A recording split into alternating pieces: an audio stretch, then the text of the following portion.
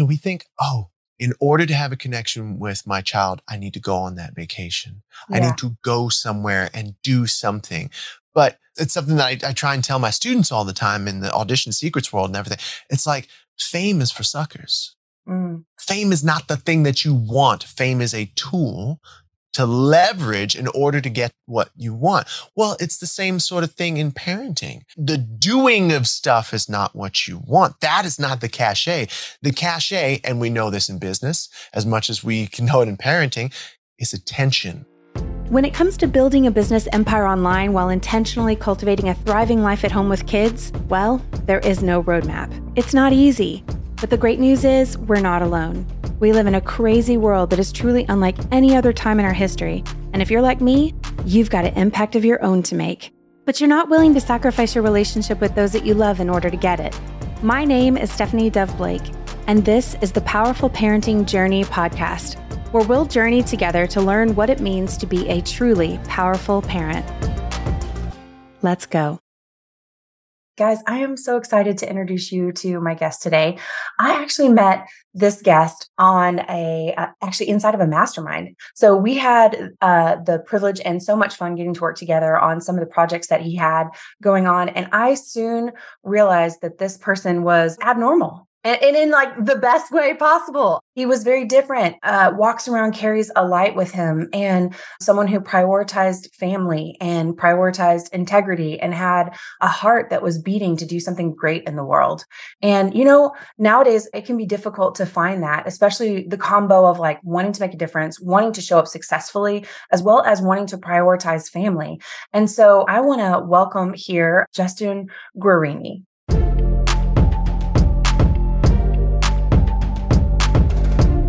I have had the pleasure of getting to meet a lot of people, and it's just something to find someone who, again, like I said, prioritizes family, prioritizes being a good human, right?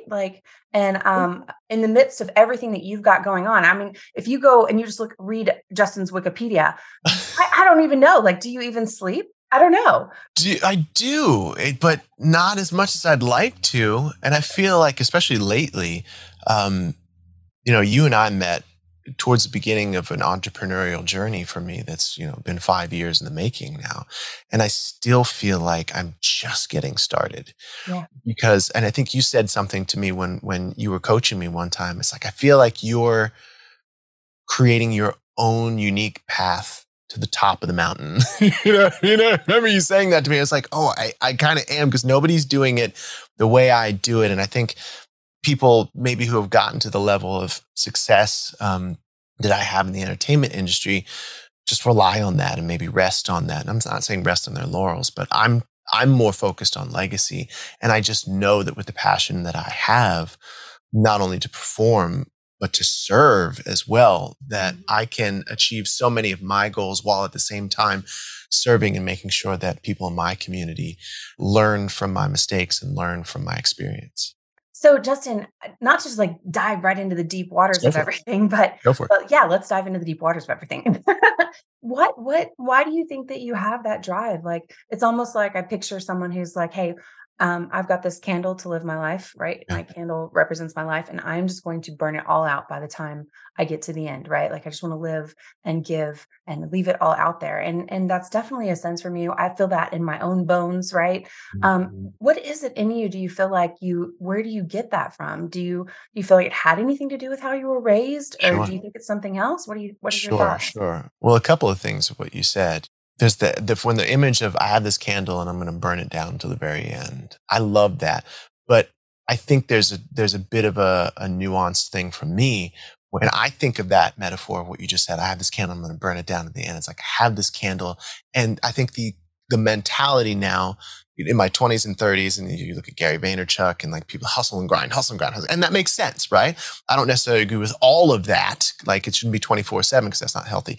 But I think that yes, there was hustle and grind in my 20s, hustle and grind in my 30s, but there's a hustle and grind now in my 40s that is burning the candle from both ends, but making sure that I light as many other people's candles as possible along the way, right? That's something that in me was not there because I just didn't understand. I was ignorant to my own self-centeredness.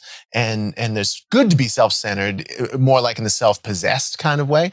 But it was self-centered as in the flame is mine and I've got to protect this flame from everybody else. But the flame's not going to blow out. God gave me this flame. And it cannot be snuffed out, whether I'm here on this plane or not, right? I have that, as I believe everyone does. And so, yes, that light as many candles, other candles, or show people like, hey, you don't have to be afraid of your candle going out. And yeah, it was part of the reason why. It's because of the way I was raised and who I was raised by. And I feel like our generation, maybe yours and mine, is one of the last generations to be raised by people who had a hand and who understand this sort of the old world. Right? The pre-digital world, the agricultural world of America, right? And so, and it wasn't great, right? And there's a lot of things that were wrong, 70s, 80s, there are a lot of things that weren't great, but also there were these things that were tried and true, these ideas and ways of living that come from the old world and have lasted throughout the centuries. And I mean, like putting aside misogyny and like the horrible ways women were treated and race issues, but all that aside, obviously those are not great. But so I was raised by a Black man who was chief of police, the first Black chief of police in Atlanta, Georgia, right? Seat of the South, one of the seats of the South. And so, he would tell me stories about how when he was young in the 40s, he grew up in Atlanta in the city, but then he would go out to the country. And every 6 months or so, all the kids and the cousins and everybody would line up outside and they would take, I believe it was castor oil, right? And so they'd spend the next day or two just eliminating, as Tony Robbins likes to say, from both ends. And they never went to the doctor, right? They never got sick. There was all these interesting ways before refrigeration. And so I've got all of this old world work, right? With your hands and really putting your entire being into service and working and building something. Yeah. And then on the other hand, my mother was an anchor woman for CNN when it first started up in 1982. So I remember waking up at some ungodly hour and watching her put makeup on in the dressing room and then going out and watching her read the news in the morning and playing on the set, going to breakfast with the weatherman and being around the lights and the cameras and the pomp and the circumstance of media. And then the two of them. So, and for her, she has that same work ethic. She knew that in 1978, when she was an anchor woman at the local Columbus, Georgia, Channel 6, she knew that when she got pregnant, and she had me by C-section, by the way, she knew that if she did not get back to her job after she'd had me, they'd replace her because she was a woman in a male industry in the late 70s. And so what she did, she had me, she spent a couple days in the hospital, and then she had to drive her from home to the studio every single day. And she kept working after having me with a C-section, because she knew, she's like, they're going to replace me like that. And so that drive, and then she went from local to what would then be national news, 24-hour news. And so all of that coupled with this, I don't know where it came from, desire. Well, I mean, I know where it came from, but this desire to entertain and perform and to shine this light is all why I do what I do. And I love it. I'm passionate, if you can tell, about it. So powerful. And you can see the evidence of that just even, in everything that you do, that you put out. I mean, there's all this passion there. And so I'm so thankful for your mother and for her pioneering what she did at that time, and your dad, and just pouring into you. But I'm curious about those relationships with your parents. Yeah. Obviously as a woman working in news, specifically at CNN, what did that look like for you as you grew up and you got older? What kind of, if you think back on time with your mother, maybe you could tell us some times when you felt like the most connected to your mom. It's interesting. My parents got divorced when I was 5, and in comes to my life my stepfather, who worked for the government, He worked was for a a lot of private. physicist, right? Sorry? He was a Yeah. physicist, Oh, right? yeah. Physicist and an Wow. electrical engineer. I mean, like, Ooh. just genius. And he worked for the government, and he did a lot of stuff in the Navy, right? And so he did a lot of stuff on the Navy side, and what would you call that? Intelligence gathering, if you will. And so it was just so interesting. I had this trifecta of three, like, type A Oh my gosh. people in my life, like, as my parents, right? And all three of them were just so excellent in their way. And so with my mom, the times when I felt most connected to her, and it's so interesting because I feel more connected to her now than I ever did when Wow. I was growing up, Wow. because I think just the things that she was going through in her own process of figuring out how to, because she was on CNN, she had this career path, and then things didn't work out with my dad, and she moved back up north. So it's like she completely had to start all over again, Mm-hmm. and went from being a journalist who went to Temple University, studied journalism, had worked her way up to what was the pinnacle at the time of news media, to then having to completely start over again. Mm. And so it was interesting to watch her go through that as a child, and then to also be that child who would move around a lot. And Oh yeah. so I don't know that connection like that was even a thing for me when I was growing up. Mm. And I think it might be why I fight for such a connection with my children now, Yes. right? Yes. Because I know that my mom loves me. I know that my dad loves me. I know that my stepdad loves me, right? But there were times, because of who they are and because of the way they love and because of the people they were raised by, right? That generation of, the silent generation and Mm-hmm. and all that, right? That they were raised by, that they didn't often know how to express it in a Yeah. way that, like, I received it, right? I'm a very much, my love language is touch, and, like, right. And it's like, even when I'm just your friend, it's like, I'll always touch you and whatnot. And I always have to remind myself, like, oh my goodness, it's 2023. Like, I have to be careful, right? I don't want anybody to get the wrong impression, but, like, so I'll just do this with my hands, you know what I mean? Right. 'Cause I'm just using it, because that's the way I show love and connection and care, right? But again, I want to be respectful of people's space. And so I always, like, the one thing I say is, like, my children may question all kinds of things about my parenting, but they will never ever question whether or not they are loved. Mm, that's powerful. So, what are some of the things you do in your home that you focus on in order to make sure that message comes through for your children? I am always, like, just constantly showing them love in my way, which is like giving them hugs and, like, making sure we have eye connection.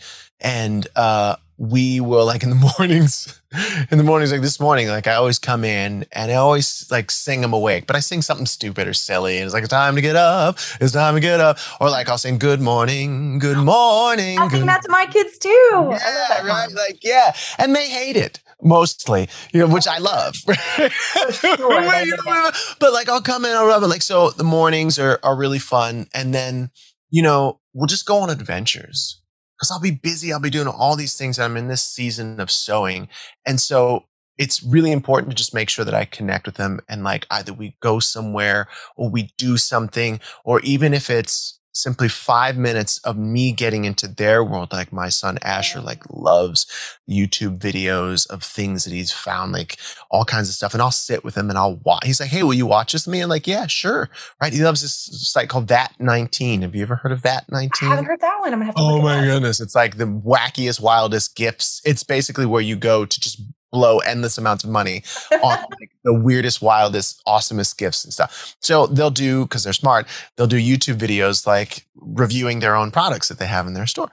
So that, and then my son William loves soccer, right? And so he and I, sometimes in the living room, because it's big enough, we'll play around and dribble around or whatnot. I try and get into his world. And just last night I was sitting with Lola, my 18-year-old, and her boyfriend, and we were just chatting about everything from government to what's going on in the schools, and just a wild conversation. It's always trying to So connect. what I hear you saying is that for you, what you prioritize is that quality of time, not necessarily the quantity, but the quality of Absolutely. time with them. Because I used to think it was quality. That's a brilliant insight, because I used to think it was quantity. Mhm. And It's not. It is that quality of time, right?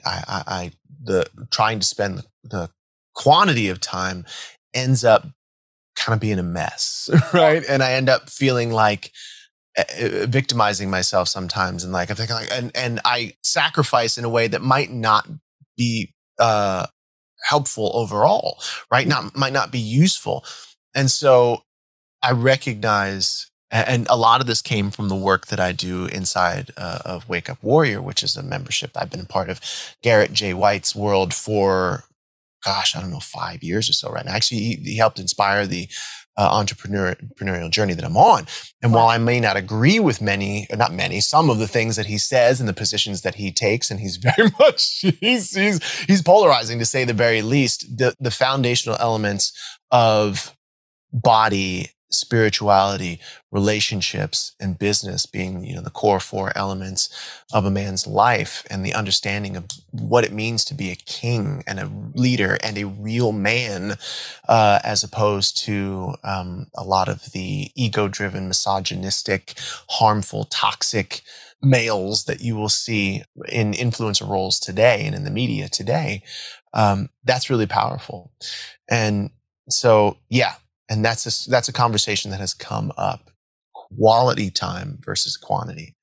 I think that I hope that it's such a breath of fresh air for anybody who's listening, because most entrepreneurs, and I think most parents, whether you're an entrepreneur or not, you feel like this need to just, quantity, quantity, quantity, quantity. Mm-hmm. And it's so difficult, especially in today's world when we are also busy. There's so many things to do. We get notifications from every which way, all of these options. I mean, we have brought the world into our homes in a way that is profound.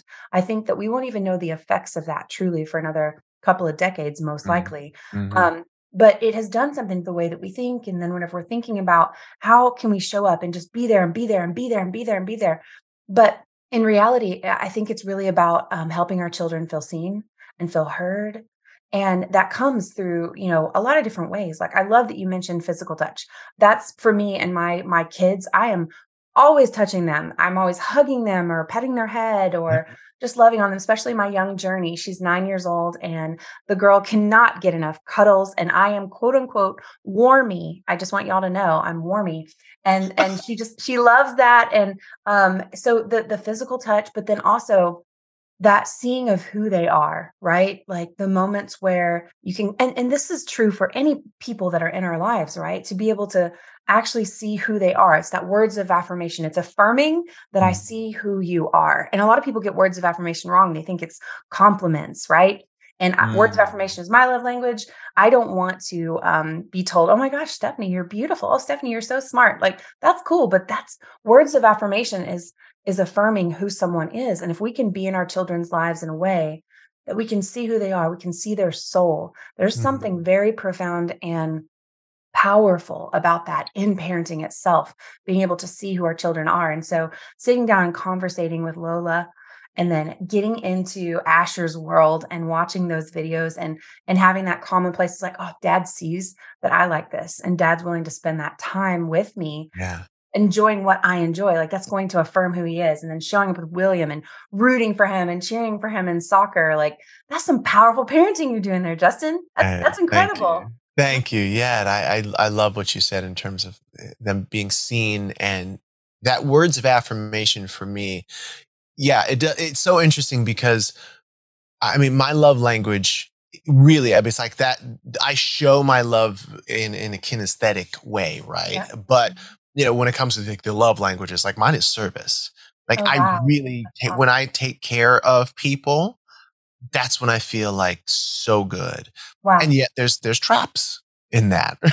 There's a trap in that where I found myself enabling bad behavior, or I should say poor behavior, right? Enabling behavior that doesn't necessarily serve me or serve someone else. And I think I always, because I love service, because I love to take care of people, when it comes to my kids, I'm always mindful of wanting to serve them, wanting to be there for them, with them, but also making sure that they understand how to take care of themselves, understand a level of independence, role modeling service, but understanding that that service needs to be they need to be a part of their service to themselves. Ooh, that's Right. good.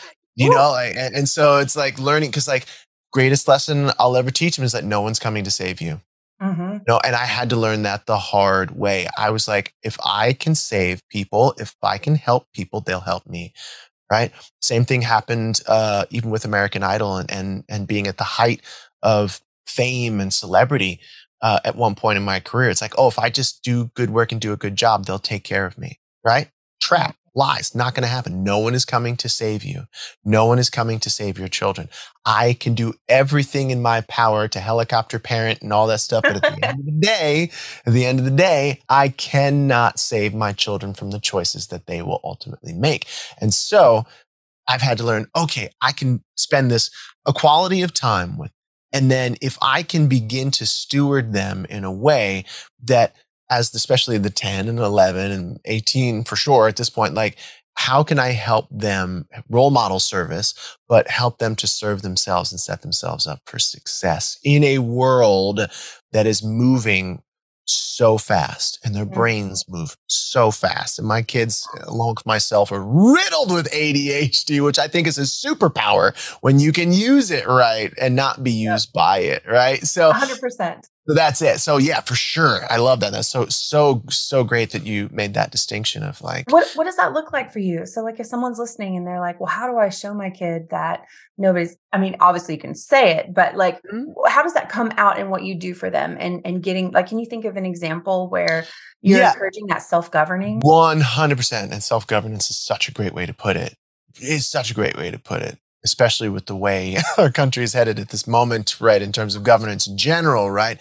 And so self-governance is going to be even more important, I think, moving forward from here on out, no matter what side of the spectrum you belong on or feel like you're on.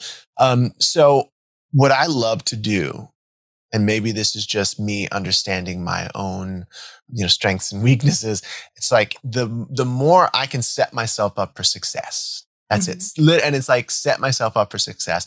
And when any parent who's listening will understand that when you have an infant that is just starting to crawl or just starting to walk, anytime you walk in a room, you're playing a chess match. You're thinking 6 moves ahead. Oh, there's that outlet over there. Oh my goodness, there's that chokeable thing right there. There's that, you know what I mean? You're right. You remember that? And 100%. so I was that guy, like any observant parent would be.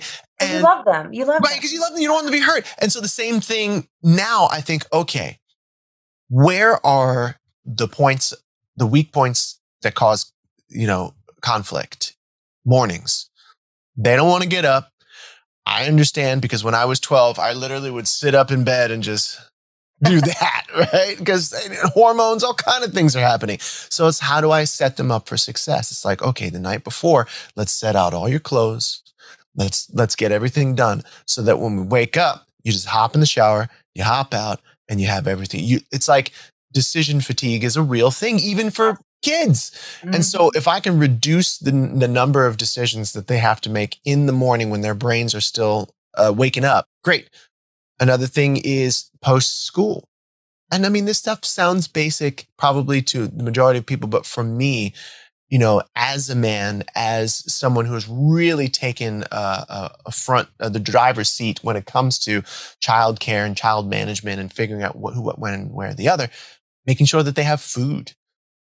Like when they get off the bus, they're so hangry. Yes. Because their lunch is like at 11 a.m. or something silly in school. And now it's 4 and they're starving. Yeah, especially teenage boys. Yeah, you know what I mean? Especially the boys, they're growing. And so it's just making sure I think ahead, making sure I play the chess match. And it's like, how can I, at those weak points, those points of contention, how can I make them smoother? How can I avoid conflict and create a scenario or a situation that encourages that self-governance, encourages and helps them to avoid, I would say, easily solvable problems, right? Yeah. There's gonna be problems. If you're gonna go down in flames sometimes with our parenting and our whatever hill we choose to die on, why not make it one that's worth it? You know what I'm saying? Yes. Like, and I love that you said it sounds basic, but I think it's kind of time in parenting that we get back to the basics.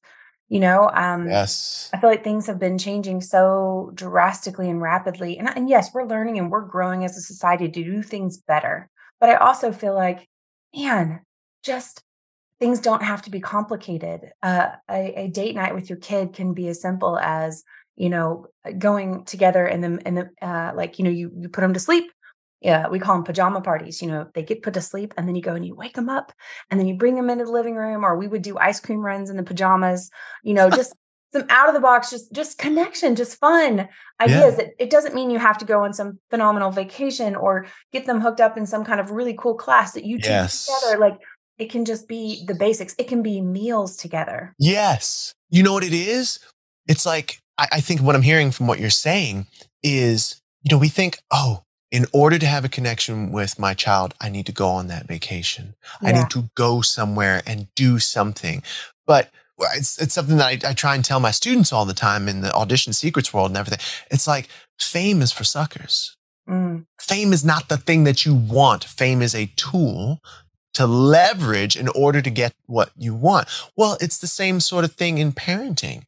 The doing of stuff is not what you want. That is not the cachet. The cachet, and we know this in business as much as we can know it in parenting, is attention. If you Yes. can give focused attention when your child has your attention in a world that is constantly trying to knock you off your center, in a world that, like you said before, is constantly trying to get your attention, constantly trying to stop the scroll, constantly trying to hook story offer you, constantly trying to get you to look in the direction that they want you to look. When you can focus your attention, and this children have it too, right? And when you can focus your attention on your child and give your child attention, it can simply be at home on your couch, looking at something together, playing a board game, having a simple 5-minute conversation where you don't look at your phone, where you're not distracted by a device or any of that. I mean, that is more powerful than a 7-day trip to Bahamas where you got to deal with the airplane, where you got to deal Yeah. with the vacation that you need a vacation from, like Oh my all of gosh, that. yes, I've been on So much those. more Oh, powerful. It's attention is the cachet, I think. yeah. And so the thing I'm really, really interested in Mhm. is, when as human beings, we were all grown up in a certain way. And Mhm. so as we look at how we were parented and how that has affected how we're currently parenting on top of personality styles, Mhm. being extrovert or introvert, how does that affect your parenting? And sometimes we are pulling from this history of how we were parented and we're trying to overcompensate, right? Because I never had this thing, so I am going to do this thing. And I think that can be in major stress or it can Yeah. be in health, Yeah. right? And so I personally feel like, what you're describing from, how you were parented and, you reflected back and it's like, I don't know that I felt like I had that much connection because there's a lot going on. Your mom had to move around. There were so many things happening. But in your own parenting, you are coming over and you're saying, hey, I wanted that and I didn't have it kind of like I thought I should have had it or wanted to have it. So I'm going to make sure that I have this with my children. Yes. And I think that that is super powerful for us as parents to take inventory of and Yeah. say, what are the things that I had in my parents that maybe I'm either, in a very healthy way, trying to make sure my children have because I didn't have it. Yeah. Also, what are the things you're maybe trying to avoid that maybe isn't healthy? Like my parent did this one thing, I'm never going to do that. Like Right. your friend, and she just mentioned to me, she was like, well, I was parented this way. And I will never discipline my child that way. Never. And, spanking and all of that aside, it was just kind of like saying no, like Yeah. tell your kid no. Well, I don't know, da, da, da. And I've read that this has this consequences and this and So she's hard. so staunch from her own Yeah. experience that she's wounded from it Yeah. and so for her to bring that into her parenting is she's struggling. It's very difficult for her and trying to see which way is up and down. And so I think it's so important for us to take, like I said, inventory of like, what am Mhm. I doing, what do I perceive as super important and what am I trying to avoid? Well, who is that parent that I just am trying not to be? And so I'm curious, Justin, if you have like an idea in your mind, maybe not of your own parents, but maybe Mhm. like for me, I have a parent of a friend of mine whenever I was a kid. I was like, I will never, ever be like Yes. that. Oh, of course. Yeah, that's a really good point. I don't know if I've ever thought of it that way, but it's so apparent. my desire to serve, and especially my boys. My daughter has really gravitated because they're so similar to my wife, always has. And fine, love that. And yet it's so interesting to see because she is not demonstrative when it comes to her. That's not her love language, right? But the other night she was like, I love the way you move. Like I've always aspired to move the way you move. And it's like, oh, really? For me, it's like, oh my goodness, really? Like what? And so she's more like a sort of like a undercover, like love bug, like a secret love bug. And she'll every once in a while that she'll be demonstrative about it. You're like, oh my goodness, I didn't even know you felt that way. And then being a teenager on top of that in this world, teenagers are taught, especially nowadays with how invasive social media is and everything. It's like, I don't feel anything, right? Yes. And they put that front up, which is the complete opposite of the truth.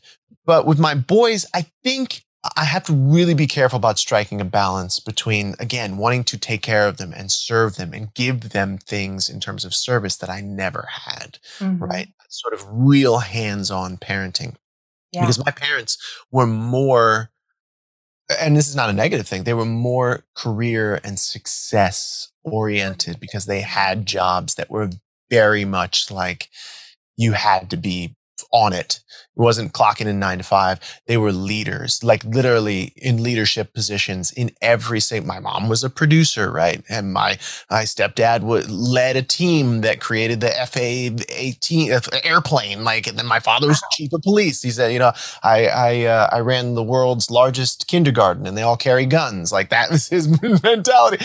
And so like, that's what I grew up around. And so I want my children to be leaders, but not so driven by the idea of success and money and all those things, and so the vanity metrics necessarily. Yeah. So that's it. I don't know that I don't want to be like any of my parents, because I really like the majority of the way that my parents were, and obviously there's certain flaws that I know that I have to fight against. The sort of the generational curse sort of things, and yet I feel like, especially now, maybe not when I was younger, and then during the pandemic, I felt so exposed. And I found that the thing that I really needed to work on was anger and rage. And where that came from was suppressing my own feelings, suppressing my own desires, like trying to, it's like having that savior sort of complex. And again, service being my love language is the thing, right? Like, and what has happened to every single savior throughout history. They get crucified. They get, right? You know what I mean? Like, that's it. And that's why it's so interesting to hear Tony Robbins or even Garrett J. White be like, I'm not your savior. I'm not your savior. I will be your guide, but I'm not your savior. And I have to remember that always, because when I try and be someone's savior, when I try and put them on my back and carry them up the mountain, eventually when I get up the mountain, usually they resent me. Right. And you know what I mean? It's like all those things. And you know this with your own company, right? When you're just like, fine, I'll do it for you. And then you get there and they have complaints, right? Meanwhile, you've done it for them. So I have to remember I am a guide, and it's my job to guide my children through life. And I told my son this the other day. It's like, it is my job to help you learn how to make good choices. So that when you go off into your own life, you can make the choice and you make all the mistakes you want to make, right? But at least you'll have a foundation and you won't be getting in your own way nearly as much, right? And I'm talking about like cleaning up after yourself, like those things, like those little dumb things that when they add up, they're such a mess. So that's it for me. I mean, obviously my parents, like any parents, including myself, have flaws and stuff, but it's the guide. I have to remember, I'm a guide. And what the toughest thing is that I want to be their best friend. Yes. Be their best friend. But I have to realize I'm your dad. My job is to be your father and your guide first before your best friend. The best friend thing will come later, right? 100%. But like 100%. And I know that you're seeing that now with Lola, right? And so with my oldest son, Josiah, I got to go do something with him yesterday, and it was truly like having a best friend. And Oh, he's 20 years old, and yeah. he wrote me the sweetest Mother's Day thing. And he was like, I just, like an unexpected thing. I didn't expect my mom to be my best friend. And Yeah. he's gonna have best friends come and go and things like that. But I'm his No mom one's best gonna be friend. his And mama though. and that's good though, as they age, Yeah. because the relationship has to change. You can Yeah. still be their guide, but there also becomes this like, you're an adult now, and our relationship is going to be this way, and I've done all this work, but like ultimately right now you have to make your own decisions. And I think that's such a hard thing, right, Justin? Like, as parents, we can sow, we can sow, we can sow, we can pour into our children, and we can say all the things, but ultimately, even if we did everything, quote unquote right, I don't know if there is necessarily a right, because every child is so different. There's no textbook, right? Everything's so intentionally, they can ultimately choose, because there are external factors. I hate to say this, but it's also a freeing thing to me, is that parenting is not solely up to me. The way my kids turn out is not solely up to me. God is involved. Also, Mhm. too, there are other people in my children's lives. There are other stories that are going to make their way into my child's life apart from me, apart from that's where that helicopter parenting comes in. Like, no more stories from anybody else. No more this, no more lessons, no more guides. Like, I'm your guide. But that's Right. not healthy, right? Because No. they have to become self-governing, where they can be put in a situation, and maybe you are the voice they hear. Maybe it's God speaking to their heart, or them just choosing right from wrong of their own fruition.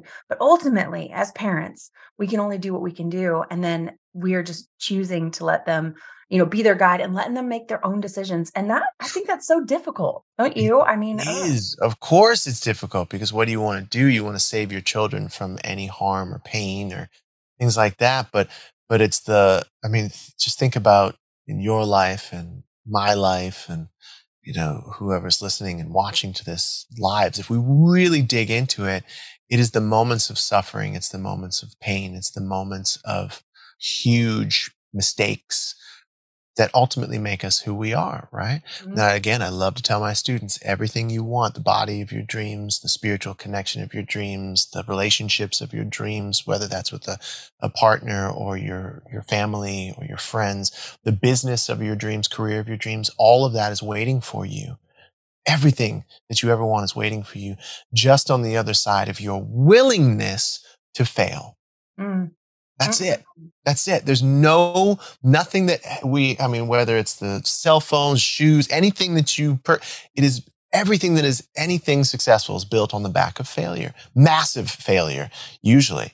And so, yeah, as much as I want to save my children from that, I can't. It would be doing them a disservice. And there's so mm. many wonderful things that you said in just the last paragraph that you stated. There's something that I'm kind of forgetting them right now, but I just love the idea of really making sure that I let them make their own choices, but at the same time, Letting I consequences. know I'm not raising them, Yeah.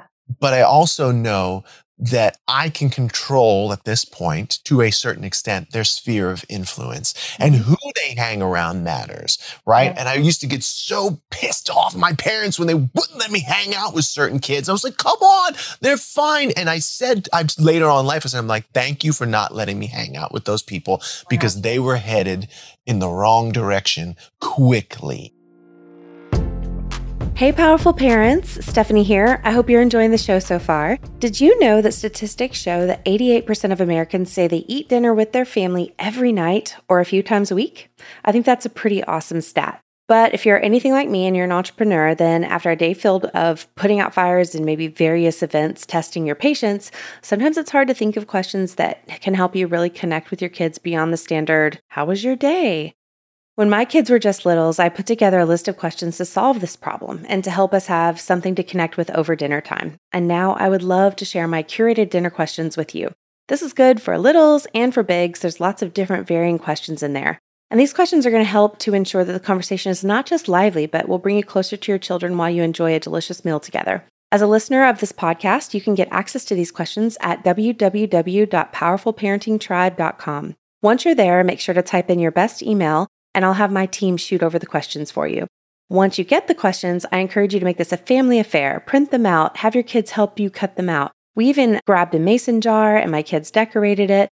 And that's where we put all of our questions. And that same mason jar still sits on or near our dinner table to this day. We've been using these questions for close to 8 years now, and I've really enjoyed the fun conversation and connection that's come from them. I hope your family enjoys them as much as mine have. Again, that's www.powerfulparentingtribe.com. Now back to the show. Nowadays, we have the situation that I feel like it's more prevalent than it is not in the majority of all American homes and across the world, which is that we don't often consider the fact that whenever a kid has a phone or a device, or even on games nowadays, there are people we don't know, people we cannot see, that are hanging out with our kids. Our kids play games, and so I'm going to kind of transition into this conversation around screens in our home. Yes. We are a techie family, and I love that. And this is not about being anti-technology. It's about being pro-connection, right? And so I am pro my kids being on technology. I do believe that especially at different ages and different stages of life, they need less access versus getting more access. And then going back to the self-governing, towards the end,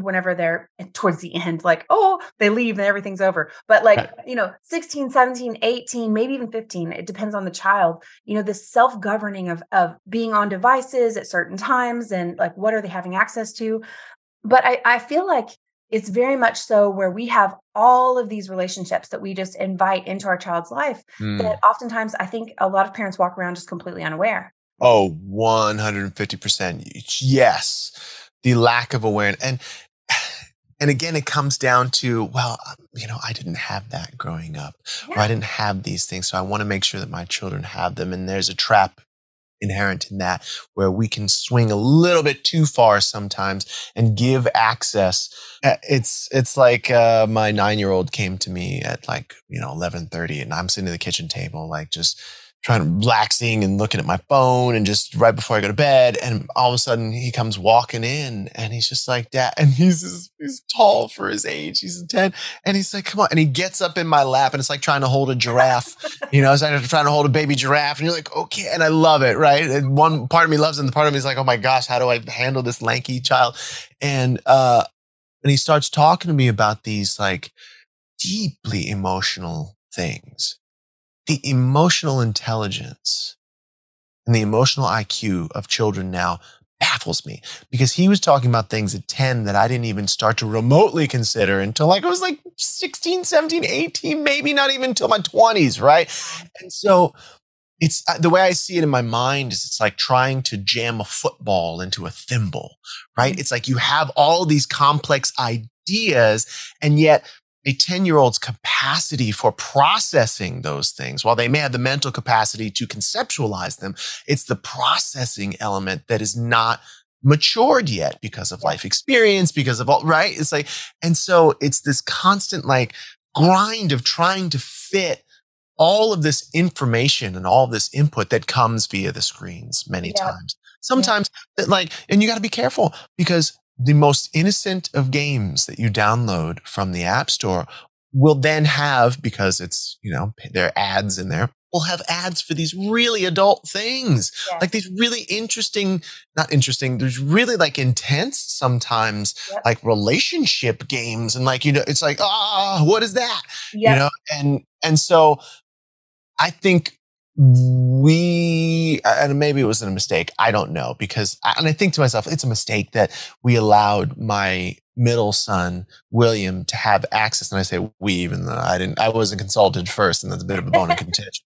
But, it's all of a sudden it was Instagram, Facebook, TikTok, boom, which I would not have agreed to at such a young age.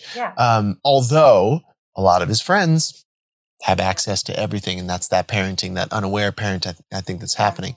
And so as much as I can, I try and, thank goodness for screen time and all those things, because I limit at least guardrails, right? I try to put guardrails on things. And let me just tell everybody who's listening, if you don't know, Screen Time is actually an app on the iPhone that you can actually utilize. You can set up a family, and then your kid's phone can be under this app essentially, and that you can limit when their phones literally power off, or well, just the access is limited at a certain time Right. for bedtime, Right. when it wakes up and allows them to access in the morning, as well as you get to see how long are they spending on what apps.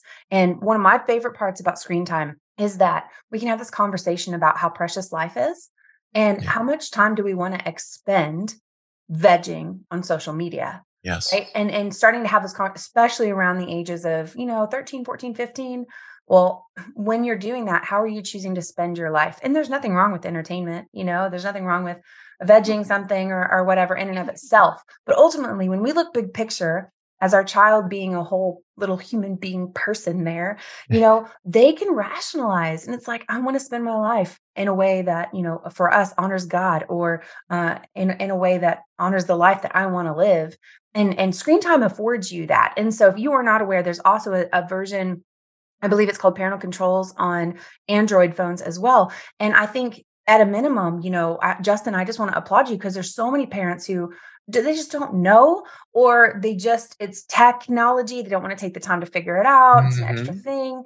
But you're doing that for your kids. And it makes a big difference, because you can help protect them from a lot of things, especially at the younger ages when they are, 8, 9, 10, 11, when all their friends, I hate to say this, my daughter was literally in third grade at the elementary school, and all of her friends had iPhones, and she could not comprehend why she couldn't have an iPhone as well. And in our home, I don't know if this will change, and this is just what's good for our home. There's no judgment. I repeat, no judgment for anyone listening. But in our home, like my second son, both of my sons did not get their phone until they turned 17 years old. Woo, I wish. I know, that's insane, right? It's not insane. It's probably the healthiest thing that you could do for them. And go ahead, finish your thought, well, please. I was just gonna say, they thank me for it. They're glad I did that. And my daughter's like, seriously, Mom, I'm 14. I'm gonna have to wait till I'm 17. And we were a homeschooling family. It made sense for us, right? Yeah. But I have some families that are just phenomenal. They have incredible children, and their kids were given phones at much younger ages. And that's why I think it's about what you're talking about with screen time, tapping in. Hey, what are you looking at on your phone? How's that going? What have you really been enjoying whenever you're on your phone? And I say, you're on the phone for like an hour.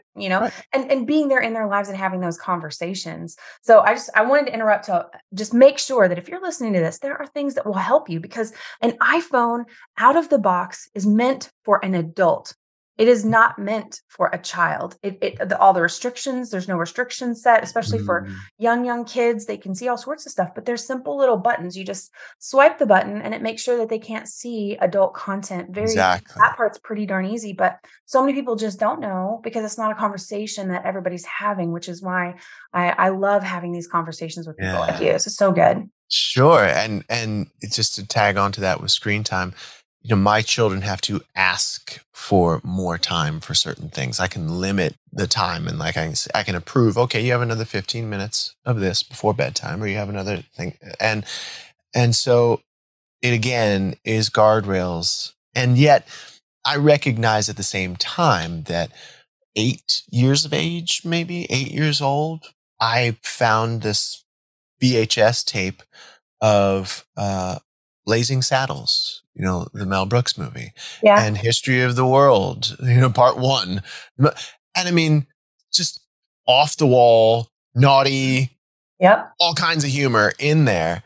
And I mean, I'm okay.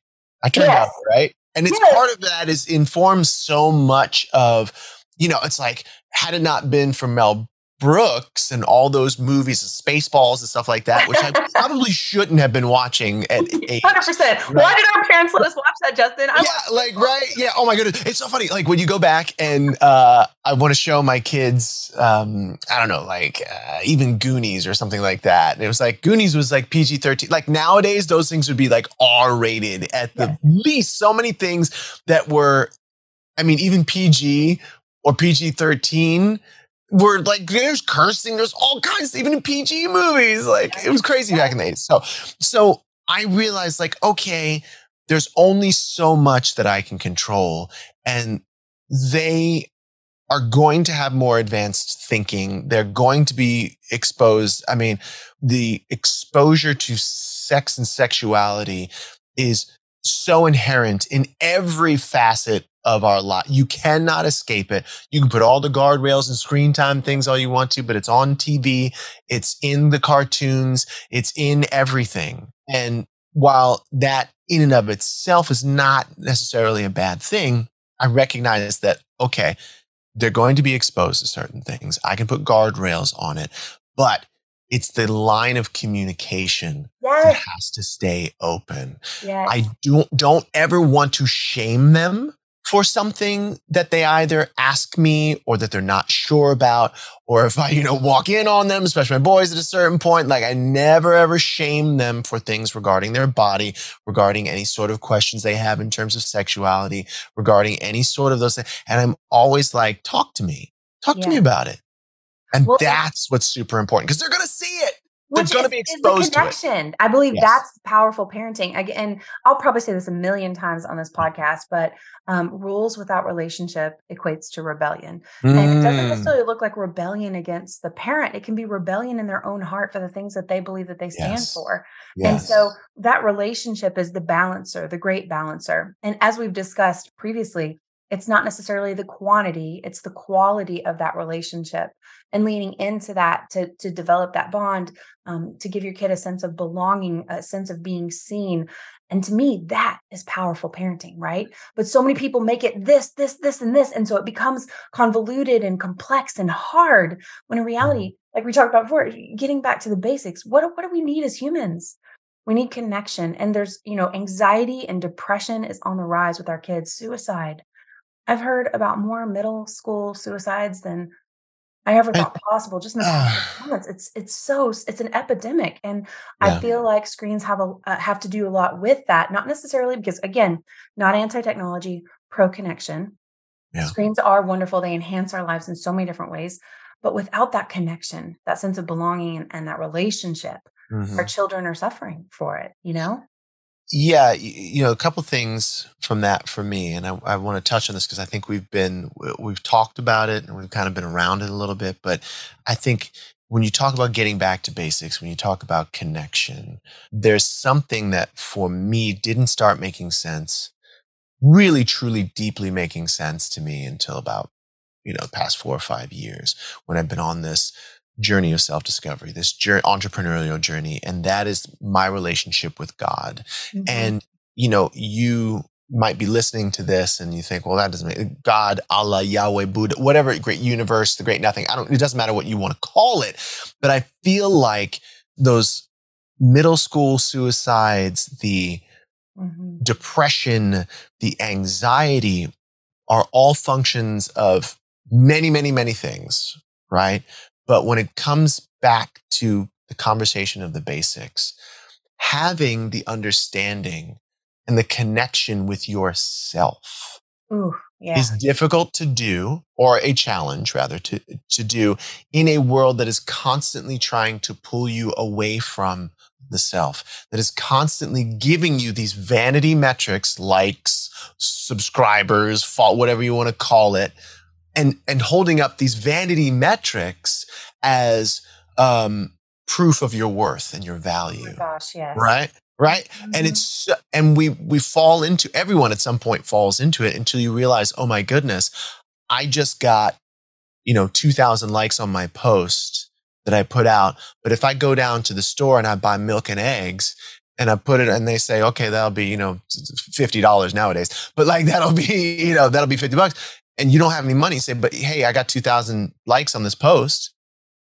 Okay, great. That'll be $50. No, but look, I got this. There's nothing. It's worth nothing, right? Hey, I got 1 million subscribers. Okay, great. That'll be $50 for these milk and eggs. So, these vanity metrics that don't actually mean anything unless you get with Social Sparrow and you get with the other thing, you learn how to monetize them, right? But we've so gone off the center of our axis with these vanity metrics. And what I love is that I really developed a personal relationship with God. And because I grew up in this world of being very Roman Catholic and then also Black Southern Baptist, and two worlds that were the same, but completely different. Yeah. And yet it wasn't until I really delved into what is my own personal, my own connection, my own worship, Yeah. version of worship, that I began to understand and still understanding the devotion that daily, literally I have this, the Jesus calling app.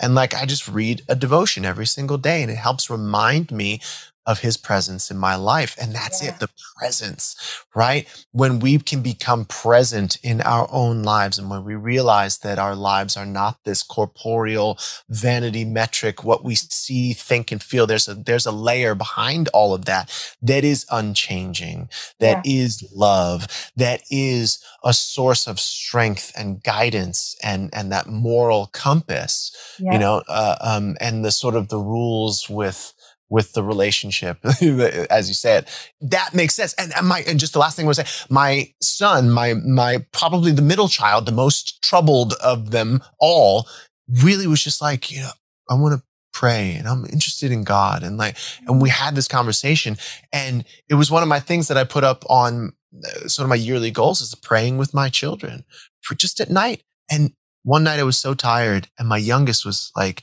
and I was laying there with him in bed and we were snuggling. He's like, "Hey, Dad, you forgot to pray." I was like, "Oh, yeah. Right?" And it's great when they're reminding you of those things. And so I'm so excited that my children are interested in the concept and the understanding, because right now it's just gratitude. Thank you so much for this day. Thank you for our family. Thank you for our health. Thank you for our wealth. Thank you for all the things that we have and that we get to do and that we get to experience together. And it's just love, love, love, love, love. But I know that over time, as they get older and can understand and process it, that it's like, thank you for all that is inside me. And it becomes about gratitude, but also about good works and about worship and about service as we move forward into life. But now it's just like, I just want them to be grateful for now. Okay. So you have to listen. I just interviewed Kevin Clayson, who I met in the Inner Circle, and he has a book called Flip the Gratitude Switch. And FLIP is actually an acronym, and it's phenomenal. He was actually the very first person I got to interview for the Powerful Parenting podcast. Oh, good. Sequentially, and you would love that. But Justin, what I think is so apparent to me, and I bet for most people listening, is that what you're doing is so impactful. And I feel like as parents, whenever we choose to show up this way, I believe we're on the front lines of fighting off something that I feel like is impending on our culture. And I'm not trying to be super melodramatic or anything, but the numbers show it. The numbers show with the rate of suicides, with the number of kids that are needing mental health issues. And I mean, you can just spend some time on a teenager's TikTok and you can see how much toxicity and just unhealthy thinking. And yes, that stuff was definitely there before, but there wasn't an algorithm to feed you more and more and more of it before, right? And so when we're doing this and showing up as a powerful parent in our home, we're making a difference, because you're teaching your kids how to carry a light, and you're showing them that, and you're modeling that for them. And they're going to go out into this world where their friends are struggling and they don't feel connected. They don't feel like they have a place of belonging. And when a child feels like they belong to a home and they feel like they have a deep connection with their parent, with their mother or their father, it makes a difference in how they show up in the world. And they literally become these little world changers, even in their middle school and their high school. And I see that with my own kids, and I have parents and other kids come up and just say, golly, man, Jude is just such a phenomenal young man. Like, what have you done? I'm like, I don't know.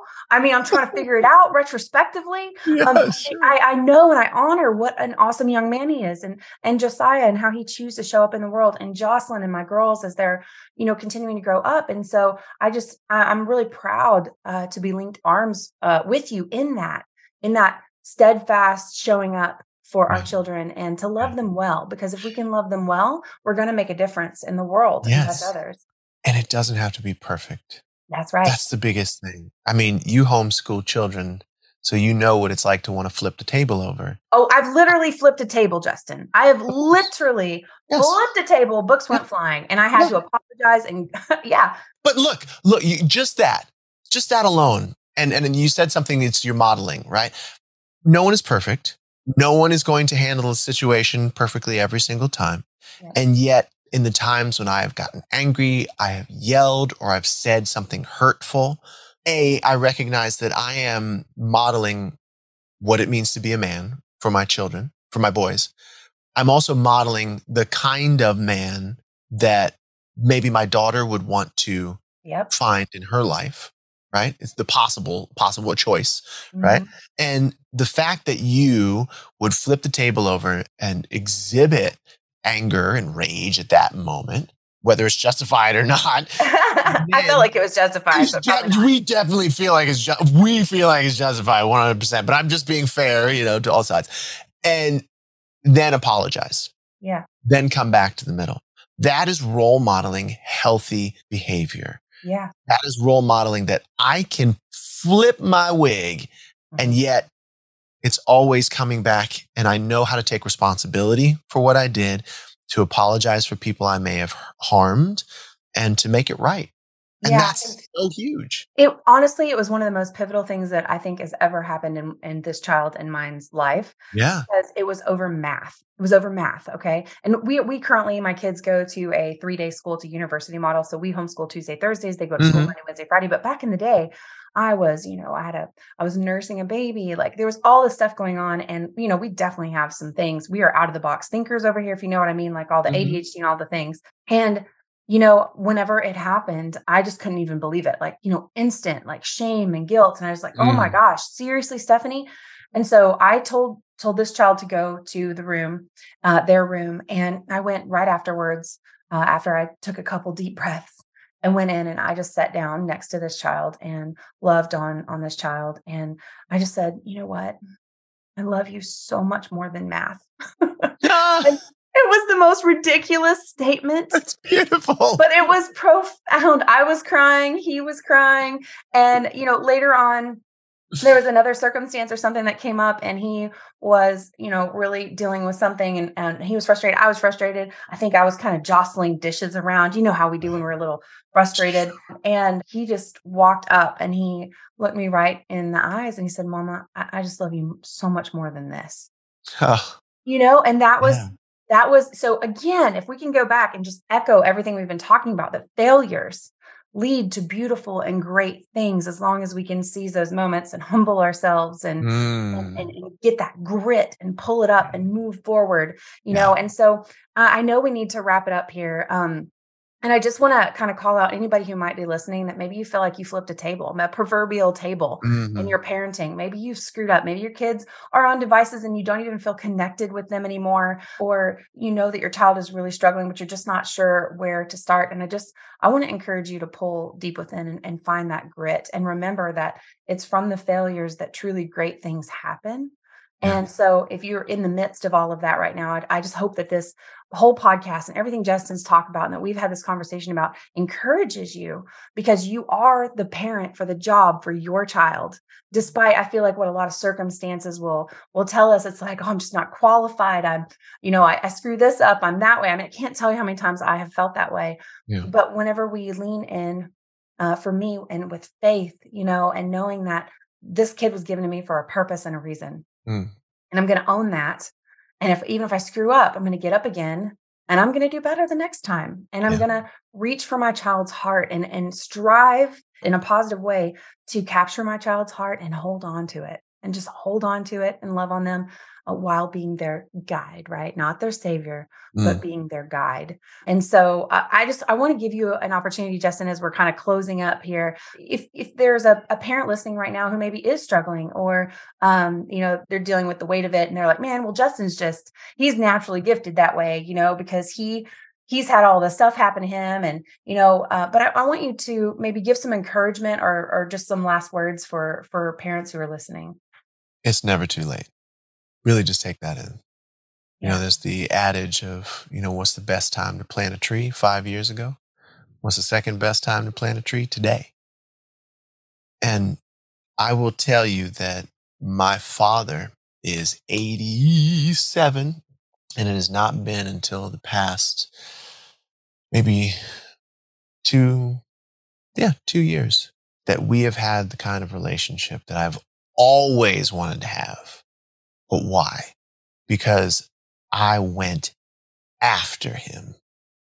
putting aside the pain, the hurt, the blame and the shame, and all those games that I was playing, I went after him because I realized that I loved him more than any of the negative things that happened. And it wasn't a negative, but like there are those things that all parents do that mess the kids up in some way, shape, or form. You, Steph and me, we're going to mess our children up in some sort of way. It just happens, right? In some way, it just happens. You cannot not do that. Right. And yet, it's never too late.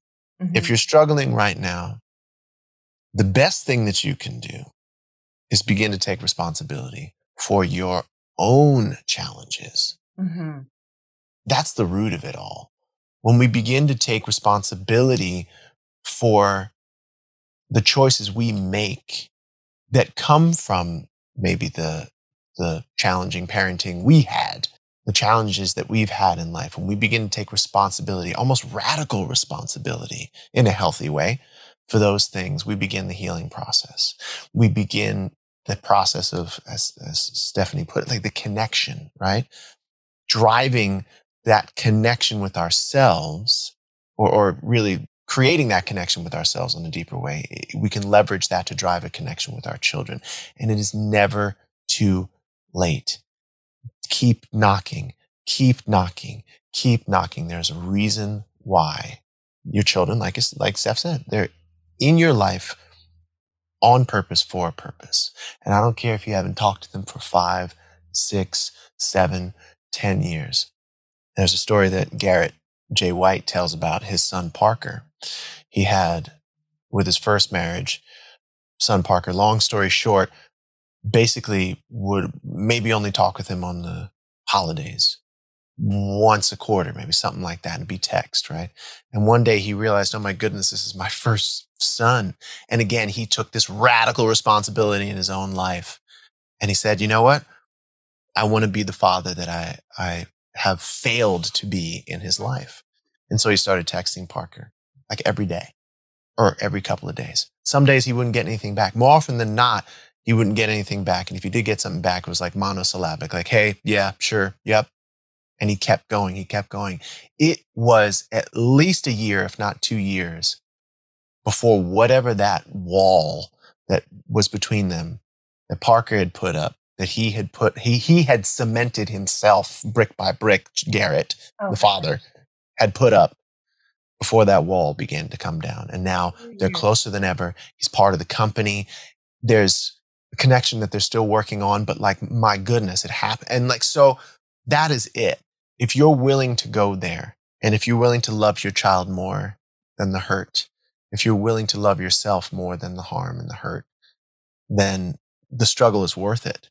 For sure. 100%. Golly. And that is powerful. That is powerful, Justin. Yeah. And just to wrap it up, if someone wants to learn more about what you're doing and what you've got going on, where are they going to connect with you, Justin? Oh my goodness. You can just connect with me at Justin Guarini, which just look up the guy from American Idol with the hair. And you'll find me. Well, at least one of the guys with the hair. And yeah, all across socials, my name all across socials is fine. And then if you just go to justinguarini.com, you can find out all about the Audition Secrets work that I do. But and I'm still working. Again, I'm still working on making all the connections because, it has been a journey figuring out how to work with artists, but also be a working artist at the same time at the level. So it's been so much fun to figure it out. And it's like, here, I'm 5 years in and I finally have the product that I've wanted to have. It's my Star Code course. And so that I'm teaching, actually I teach the last, I teach the last session of that live now. Today, as a matter of fact. Yeah, today, not right now. No, but tonight.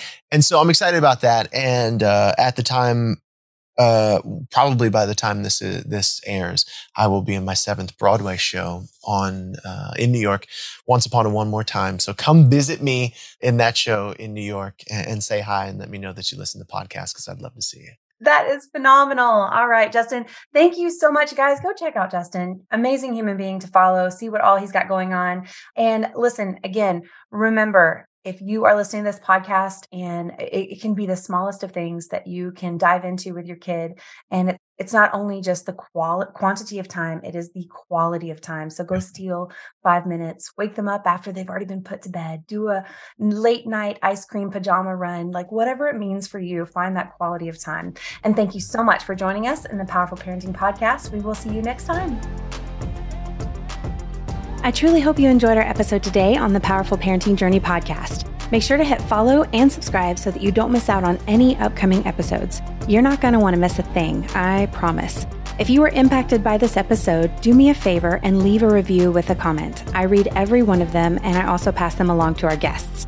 If this episode made you think of someone, go ahead, take a screenshot and share this episode with them, or post it on your social media to share with friends. You can catch the show notes for this episode and any mentioned links at powerfulparenting.com/podcast. If you want to see more behind the scenes with me and my guests, be sure to find me on Instagram or Facebook.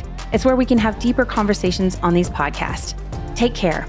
And remember, it's not about being a perfect parent. It's about taking each day and working on showing up powerfully for our kids. They deserve it, and you are the parent for the job. See you on the next episode.